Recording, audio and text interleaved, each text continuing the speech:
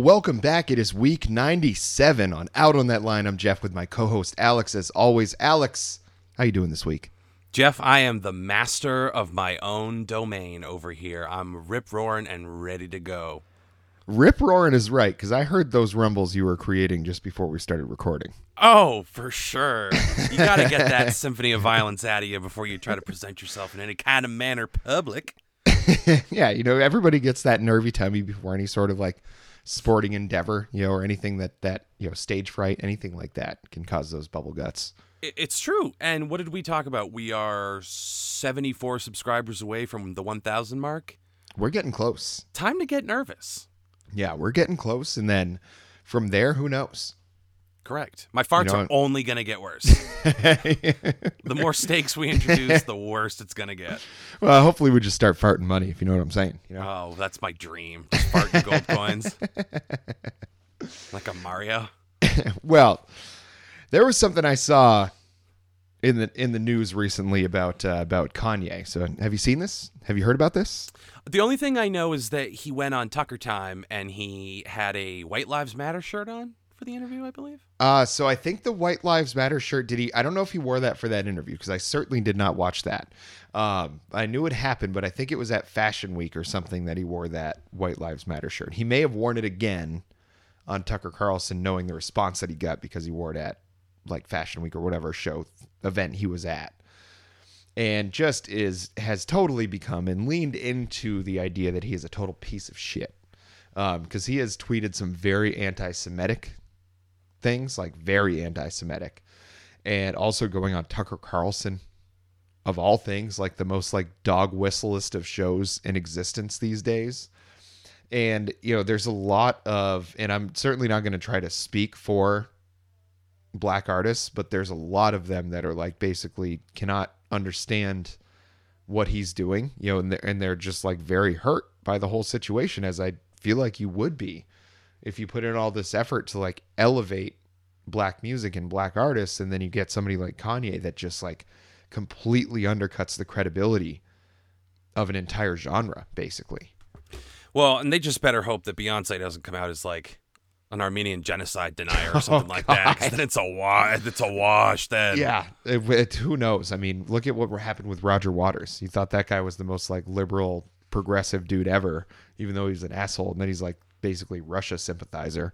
Yikes. So I'm just, I don't know. Never trust a celebrity. Trust their art.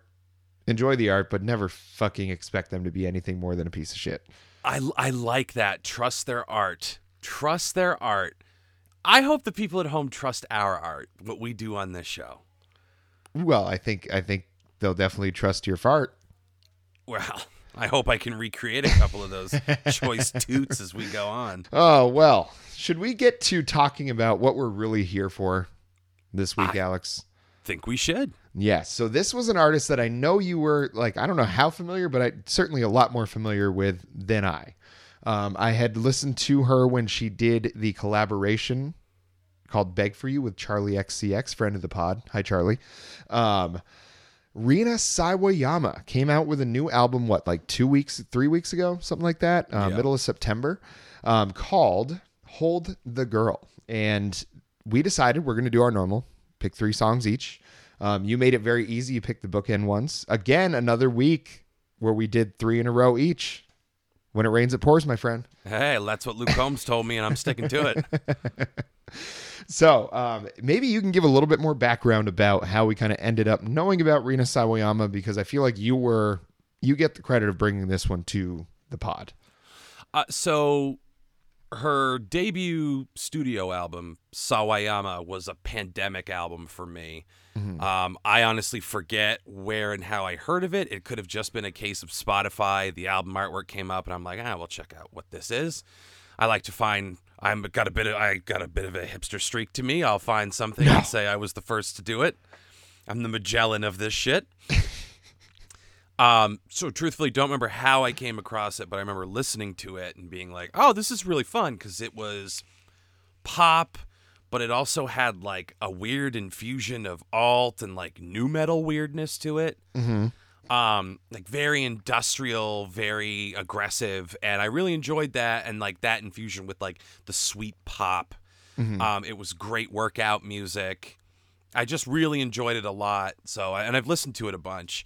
And so then, yeah, she ended up being a guest on that Charlie XCX track, Beg for You, which was like a total shock to me. I'm like, again, as a hipster, I thought no one knew about her. This has changed everything I knew about myself. No one else is supposed to know about Rina Sawayama. That's my thing. She belongs to me.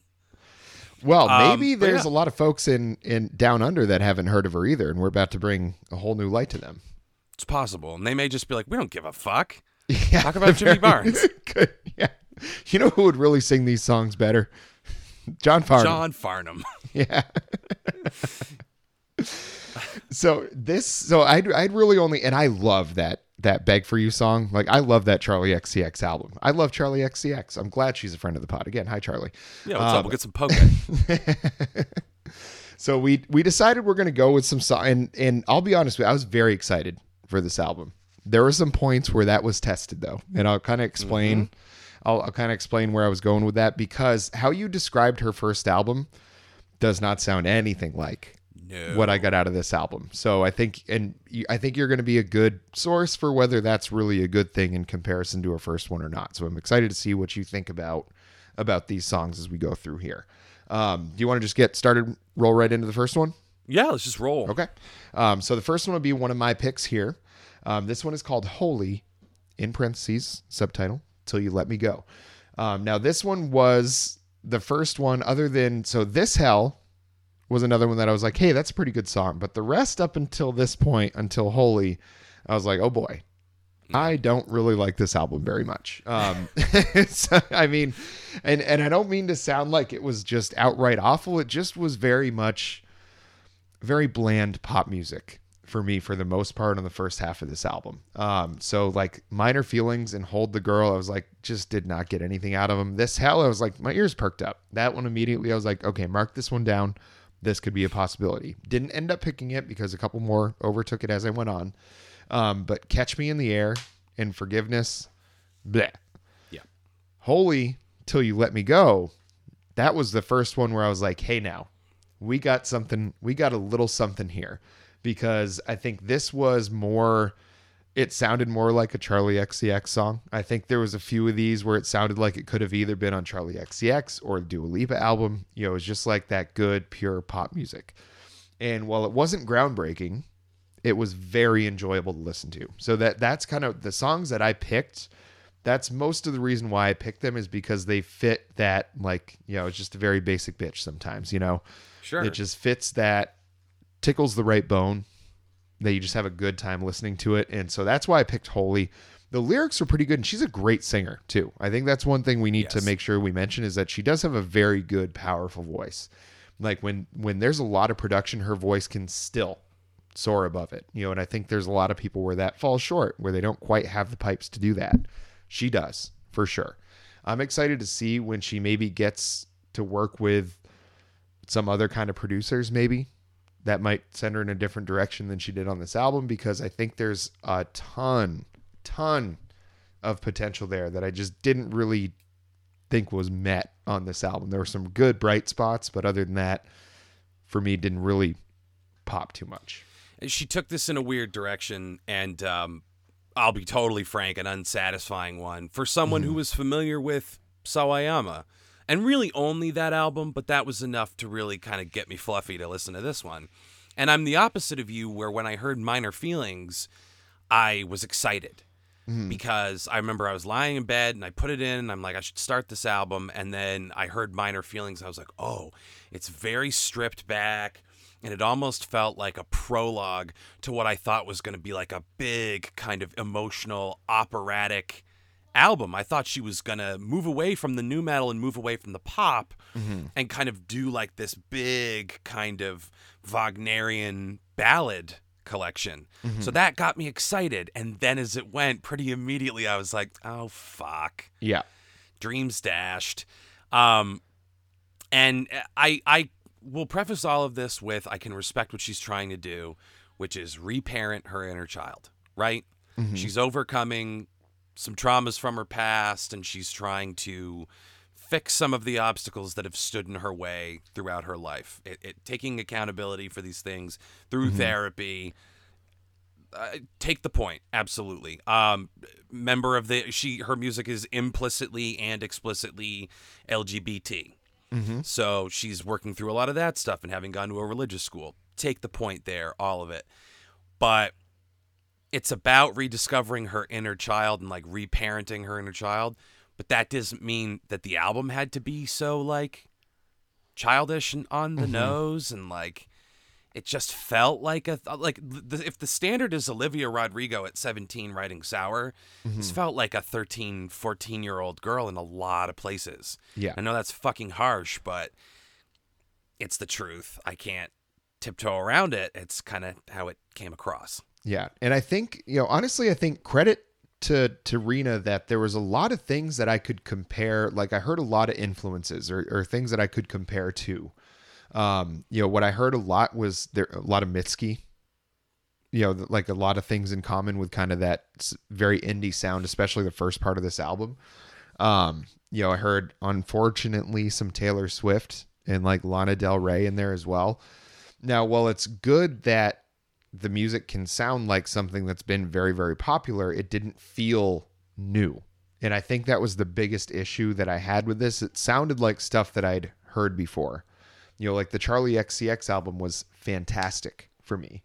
And I felt like there were some songs that sounded like that on this album, but not as good. And I think that was where it kind of fell short for me, is like it had so much potential to be something really great that hopefully the next album she's able to, I feel like, put more of herself in it. Because from what you described about her first album, it sounds weird. Those influences all coming together. And I think I'd prefer that. Absolutely, and as someone who is familiar with the album Sawayama, it's absolutely preferable because like I fucking hate Limp Bizkit, but imagine like I almost said Lady Gag. That's a really horrible story. I was in a Spencer's one time and they had celebrity blow up dolls, and one of them was a Lady Gaga knockoff that said Lady Gag. She loves it when you poke her face. And I remember being like, I don't think I can go to Spencer's anymore after this. I think I have to leave now. It's just, it's disrespectful, first of all, but that's funny. I don't care who you are. That's funny right there. That's funny. Anyway, that was a little side quest for us. And because like Gaga is probably the biggest thing I hear on this. Gaga, Pink. Yeah. Well, especially on the songs that you picked. For yes. sure on the songs you picked. Because what's that Lady Gaga song? Give Me Just One More Reason to Stay, or whatever the fuck is I don't know what the actual title of the song is. I think that's a Tracy Chapman song. No, not that one. It's called Fast Car. I don't remember the name of it. Whatever. It's a Lady Gaga ballad. Yeah. So there were a lot of times where I heard that same kind of approach from Rina Sawayama. But in terms of this song that we're talking about, Holy Till You Call My Name? Holy Till You Let Me Go. Hold Me Till You Let Me Go. Yeah, that's how much of an impression this made. It's pretty down the middle, trance dance, kind of like sometimes you got to beat the beat up stuff. Yeah, that was all the enjoyment that I got out of it. I was like, okay, this sounds like something that I would hear in the car on the way to a soccer game in high school. Yeah, just lost in the sauce with all the production elements. Mm-hmm. Like that was a big problem on this one, and we'll keep going back to it. The mixing on this album is some of the worst mixing I've heard on an album in a really long time. Mm-hmm. There's no dimension to it, and it's like you said, she's got this great voice. I don't think it cut through in a lot of crucial areas. It's like the producers were trying to smother her voice. Mm-hmm. It makes no sense to me. Yeah. And this was just one of those songs where it was just like production elements on top of each other and just like boring and soup. Like the fact that they could not figure out how to get her voice to like shine as much as it really should. Because another influence that I heard a lot here, and this is going to be a huge compliment to Rina Sawayama, but is Leona Lewis. Just the way that the melodies go and the way that she, it sounds like very much like they're in the same kind of register as far as like the tone that they sing in. And there was a lot of that, but again, like just not as good as what it sounded like, so it kept kind of falling just short every time, which as those built up, it just added more and more to the disappointment. Where overall, like, I think the album is basically like just down the middle. Like, it's not bad, but it's not good either. But I think the more that you expect, the worse it gets. The bad parts were bad. Yeah. And the good parts were too few and far between for this little listener. Mm-hmm. And so we'll move on to my next pick, is called Your Age. And it's talking about, when she gets to your age, or now that I'm your age, she can understand things more, has a better perspective. Other than that, I like the melody on this song. I liked the way that the song structure was. And that's, again, this one and the last pick that I had, that's the reason I like them so much. And I think when we get to my next pick, do you have much to say about Your Age? I just really wanted to give the melody a shout out here. The melody was really good. It was strong. And the harmonies were strong. Mm-hmm. Built up a lot of goodwill. There was one thing with Your Age that I noticed that was indicative of a lot of songs on this album, is some of them started out and you're like, oh, fuck. But through repetition and a gradual building, they kind of grew on you a little bit. Mm-hmm. Maybe you didn't actively like it, but you didn't actively hate it anymore. Yeah. There was kind of a slow growth with some of these. And Your Age kind of had that going on, but what kills it is the fucking nu metal spoken rap passages. Mm-hmm. Where you're rhyming lines like jail personified with social suicide. That's the 13, 14-year-old girl shit I'm talking about, where it's like, this is a 32-year-old woman, and I have heard her do some like deeply cerebral stuff and some off-the-wall shit in Sawayama, mm-hmm. and now you're doing this like live journal shit? I don't think so. Yeah, it makes me wonder what happened. And it's like, I would love to give her credit for like this being an intentional thing, because it's a song about like an inappropriate but not illegal age gap relationship. Mm-hmm. Like, what we did wasn't technically illegal, but it sure as hell was unethical. And now that I'm the age you were when you perpetrated this, I see how fucked up this was. Thanks a lot.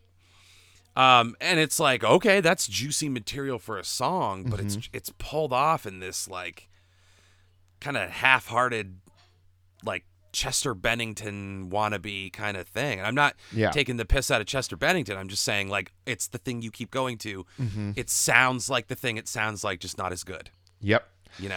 And it's for me, I think these lyrics would have been a lot better on the production style of the first couple songs in the album, more of that kind of like acoustic, just simple kind of pop song, because I think these are probably like, some of the most interesting lyrics, as far like the bridge was pretty good. We all have a monster inside of us, but we have a choice. We get to decide, but you fucked with my life, and I think that's like a cool, like to the point, that's a good statement, but it just like, there were so many things that everything was like almost there.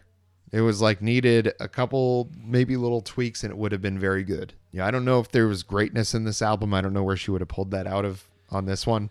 I don't think it's there, but I think there could have been some choices that were a little different that probably weren't that tough to make, and they just chose wrong consistently on those. Like the production choices, there was a couple really bright moments on that, but just overall, it was kind of disappointing. I expected a lot from her. So did I. I had major expectations as a fan going in. Not a diehard stan or anything like that, but a fan. Sawayama is an album I have listened to many times now. Yeah. And highly recommend. So, yeah, I was very disappointed. And I know that a live band is not a panacea. It's not going to work for everybody. But maybe someone could try pop with a live band. Mm-hmm. I think Charlie XCX would be good at that. I think Olivia Rodrigo would crush that. Mm-hmm. Billie Eilish would crush that. And like that feels like, again, Minor Feelings at the top of the album made me feel like we might be getting that.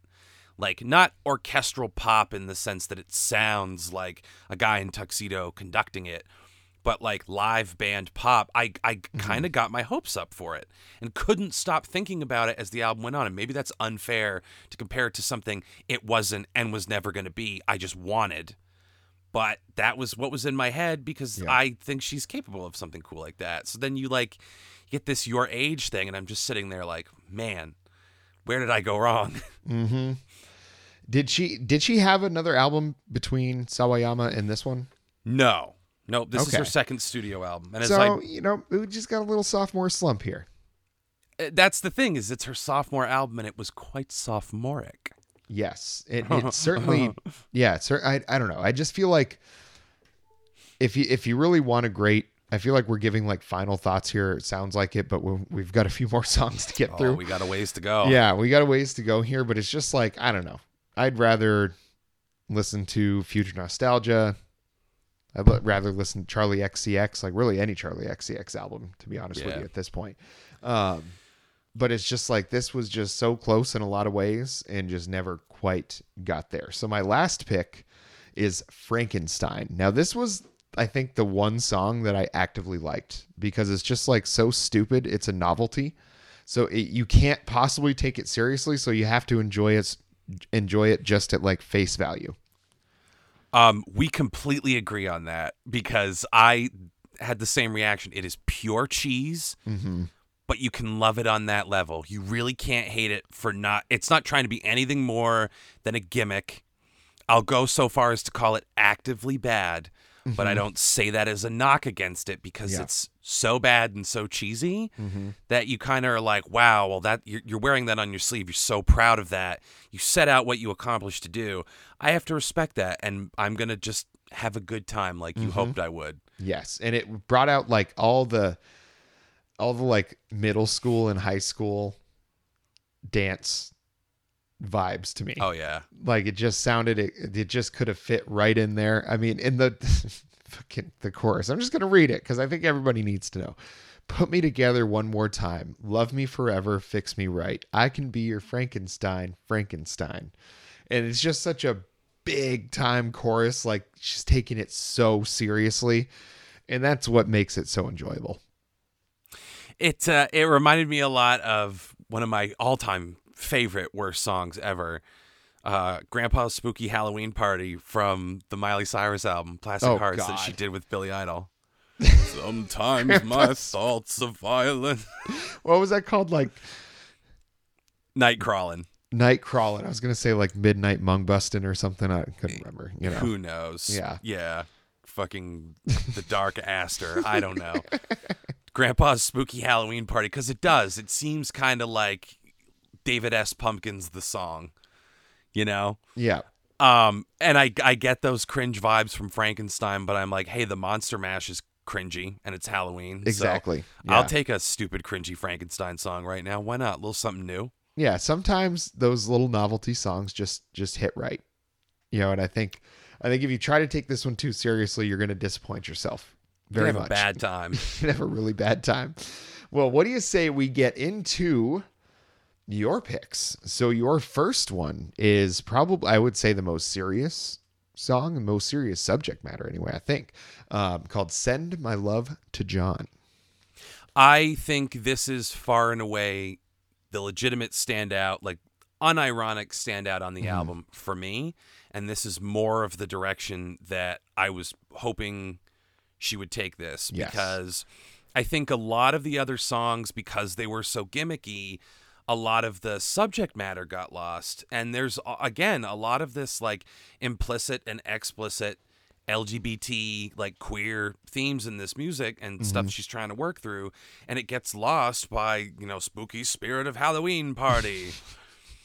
And she just went extremely basic on this one. It's a dusky, stripped back ballad. It's weirdly placed on the album, but it's this like very restrained ballad, and it's through that restraint and that simplicity, it becomes a forum for her voice and a focus on the sentiment, because you're not throwing all this bad mixing and shitty production on top of it, just letting the idea breathe. And it's an excellent story. It's a religious immigrant parent who came to this country to get away from their own parent strictures, and in raising their child, who turned out to be gay, they couldn't understand it, and they were like, I prayed you'd meet a girl. It was like some really hard, emotional shit. I'm not afraid to say I got a little choked up listening to this. It was very affecting, and it's got a happy ending in the sense that it's like this immigrant mom realizes like you kind of pushed your kid out of your life and like hoped God would help him when really all he needed was you. Mm-hmm. But now this parent has kind of turned a corner and is like, you know, talking to her son, send my love to John, send my love to your lover, acknowledging that. Yeah. And I think that's really super fucking cool. She said a lot on this song without having to put a hat on a hat. Yeah. And this is, I think, this album, I think, would almost be better without this song on it, because having this song on it makes you realize kind of how bad the rest of it is. What a tease, right? Yeah. It's like you see what she can do. And hopefully this is what she takes and like runs with, because I think this is her sweet spot. Is I think making songs like the next two picks that you have with how her voice just can pop, and use this kind of depth of songwriting, you know, use these sorts of things. And I think you're going to connect a lot more with people. You're going to separate yourself from the gaggle of pop music that's going on right now. I mean, there's like, with the advent of being able to have like home studios basically was a great thing, because we're able to discover a lot more talents that maybe never had a shot otherwise. But it also means that you have a lot more to wade through. You know, the water's not as, there might be just as much water. It's just shallower now, not as deep, you know? So I think when you have songs like this, you can use this sort of thing to separate yourself, to make people realize that not only do you have the like actual, like just basic singing talent, like, you know, you can hold a melody, you can hold a tune, you can do all those things that just physically are possible for you to do this, but you also have those intangibles that separate, you know, because a lot of people have those skills. The intangibles are what separate, like the ability to connect emotionally with your audience. And I think this song does that really well. If this had been more of the album, I think we're having a totally different conversation here. I think so too. Again, this like idea of like this invention in my head of orchestral pop, like this is the kind of song I thought we'd get. I thought we'd get more of this ballad based, Bat Out of Hell 1 kind of stuff out of her. I guess the best example I can think of is a song, and to non-Meatloaf fans this won't mean anything, but For Crying Out Loud. Oh, beauty. Which starts off so tender, and then in the end we've got that big orchestra and he's just screaming to the heavens. I thought we were going to get that kind of stuff.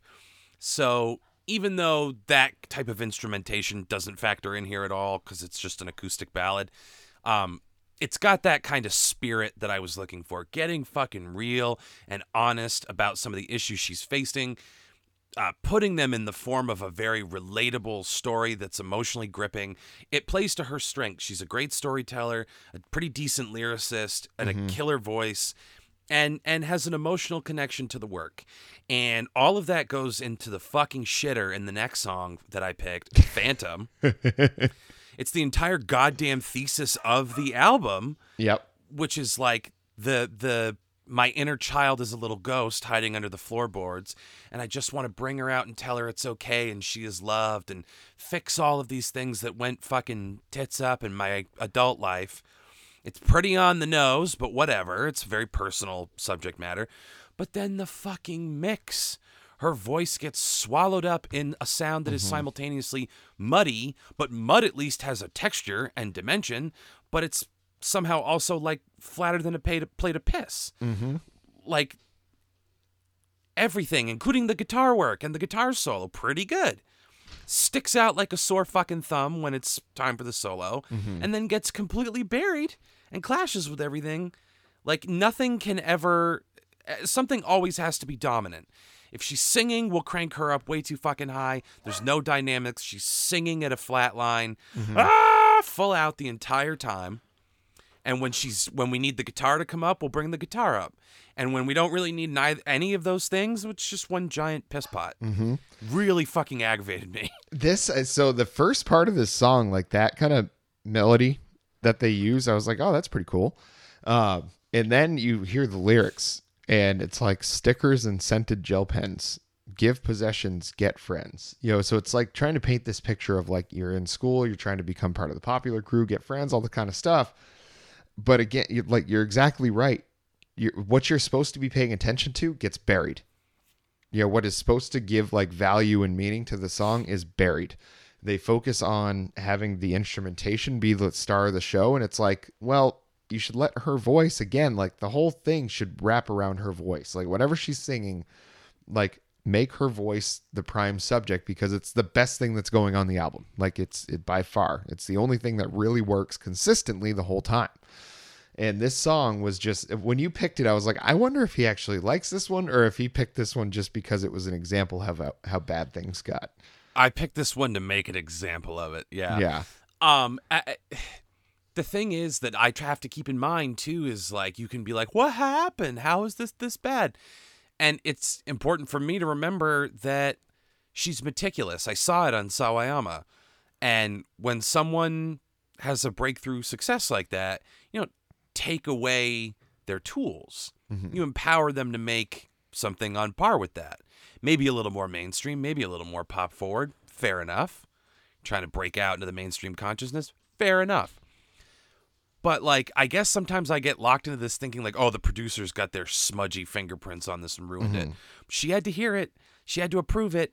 And the song as written, she had to ask for these things. This is what she wanted. And I have to remember that. Like, I can't be like, oh my God, she's a victim of, again, these empty suits. Like, she wanted this. And that's really fucking disappointing because the attention to detail on Sawayama was so strong. I had so much fun every time I listened to that album. To hear this, I'm like, really, dude? For real? Yeah. Yeah. And especially after, I mean, I had so much fun listening to Beg For You. That song, you know, with Charlie XCX. Hi, Charlie.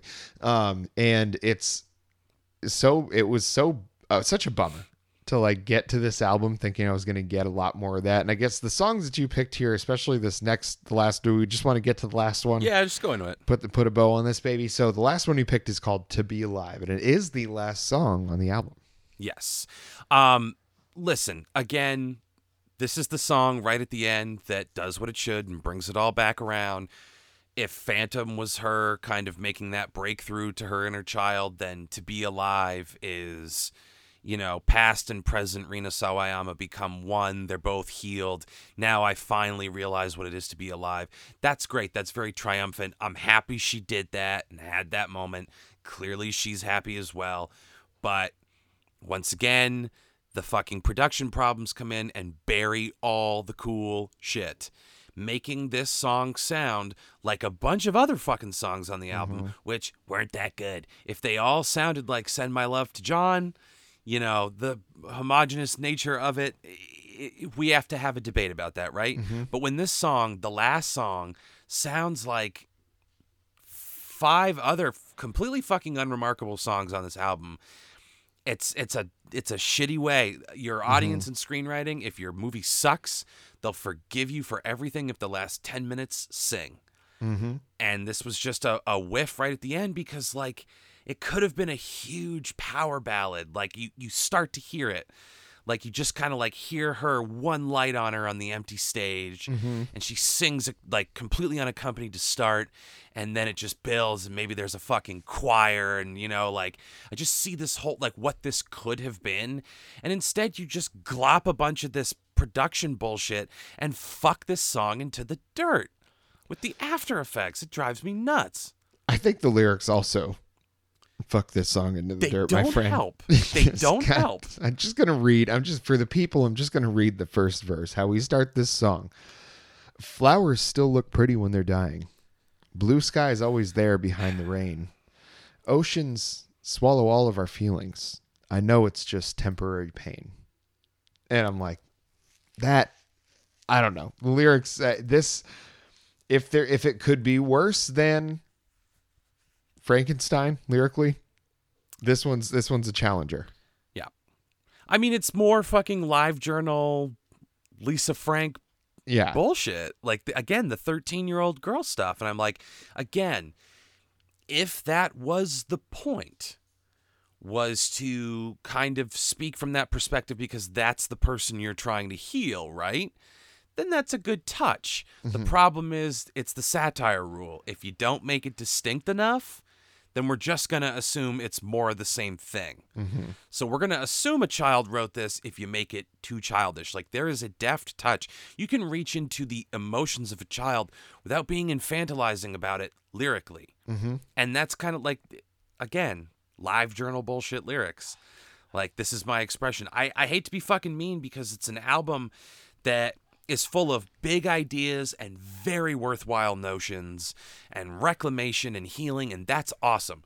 But it is so extremely flawed in the execution that it's hard not to, like, kind of get a little upset as a consumer. Yeah, and this, I mean, this, I don't feel the same level of, kind of hatred for this one as I do for like any Taylor Swift we've ever done. Right. Or, a nice throwback, the 1975. I mean, that album was a trash heap. A dog. This one, it's like, I know that she's good. She's done something I like in the past. And there are some like little bright moments on this album. But overall, there was Send My Love to John, was the standout, just actual like good song on the album. And there was Frankenstein, which was just the bop that I had the most fun listening to. And that was it. So I think other than those two songs, I'm going to say skip it. It hurts my heart because she's extremely talented. She doesn't have to get weird or conceptual if she doesn't want to. The quality, it's got to be quality on her end. Like, the quality has to be there. So if any like Rina Sawayama fans are out there and you're rabid and you're hearing this and you're sharpening your pitchforks, just know I love her. And Sawayama is a great album and I acknowledge her talent, and I'm just super bummed out about this one because it felt like she compromised her specialness in a moment where she really needed to come through strong in whatever direction she was going to go, because again, this is important subject matter. I do not mock any of it. I wanted to hear it all and hear it clearly and enjoy it. I was looking forward to Rina Sawayama getting real personal, but it is buried under very underwhelming musical choices and fucking actively bad mixing and production. And you can put that on the people that did it. You can put a little on Rina Sawayama for approving it. Worst case scenario, it was the label took it away from her and said, we're going to fix it up and polish it. It sounds so much better. Like when Phil Spector fucked up The Long and Winding Road, who knows? I don't know what the actual story is. The only thing I know is the way that I feel. And as much as I hate to say it, you got to skip this one. Yeah. And I'd say, and I haven't listened to Sawayama, but just hearing what you say about it, that's the one you should go listen to. If you want to get a feel for Rina Sawayama in a way that you may actually enjoy, go ahead and listen to her first album and skip this one. So we don't give out a lot of skip-its, folks. We really don't. And it was disappointing.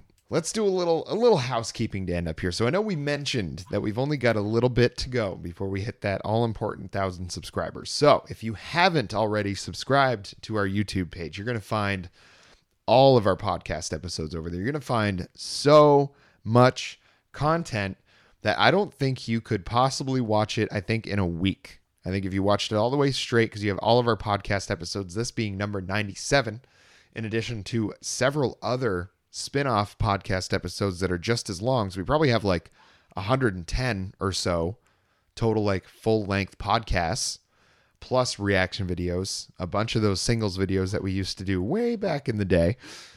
There's a lot there. So go check it out. Let us know what you want to hear on there. Alex, is there anything exciting coming up on there that you know of? Guys, there are literally hundreds of videos on the YouTube channel. I'm not joking. There's 205 videos on there. There is enough to keep you busy for the next year if you dedicate yourself to the show, and you should, because we have lots of fun stuff coming down the pike. We continue our exploration of Aussie music. We have some fun little side quests coming out, another episode of On the Record, and I'm really digging deep into my bag of editing tricks on this one because it's near and dear to my heart. Friend of the show, Tanner, and I sat down to talk about getting him in the show. Frank Zappa. The video's coming. That's all you need to know is we have a lot of cool stuff coming down the pike. We're getting real fancy with our editing. We're being exposed to a lot of new stuff. It's great. We love being exposed to. And you will love to be exposed to what we've got going on the YouTube over there. It is youtube.com/C/out on that line. Again, folks, youtube.com/C/out on that line. Oh, that was beautiful. And without further ado, until next time.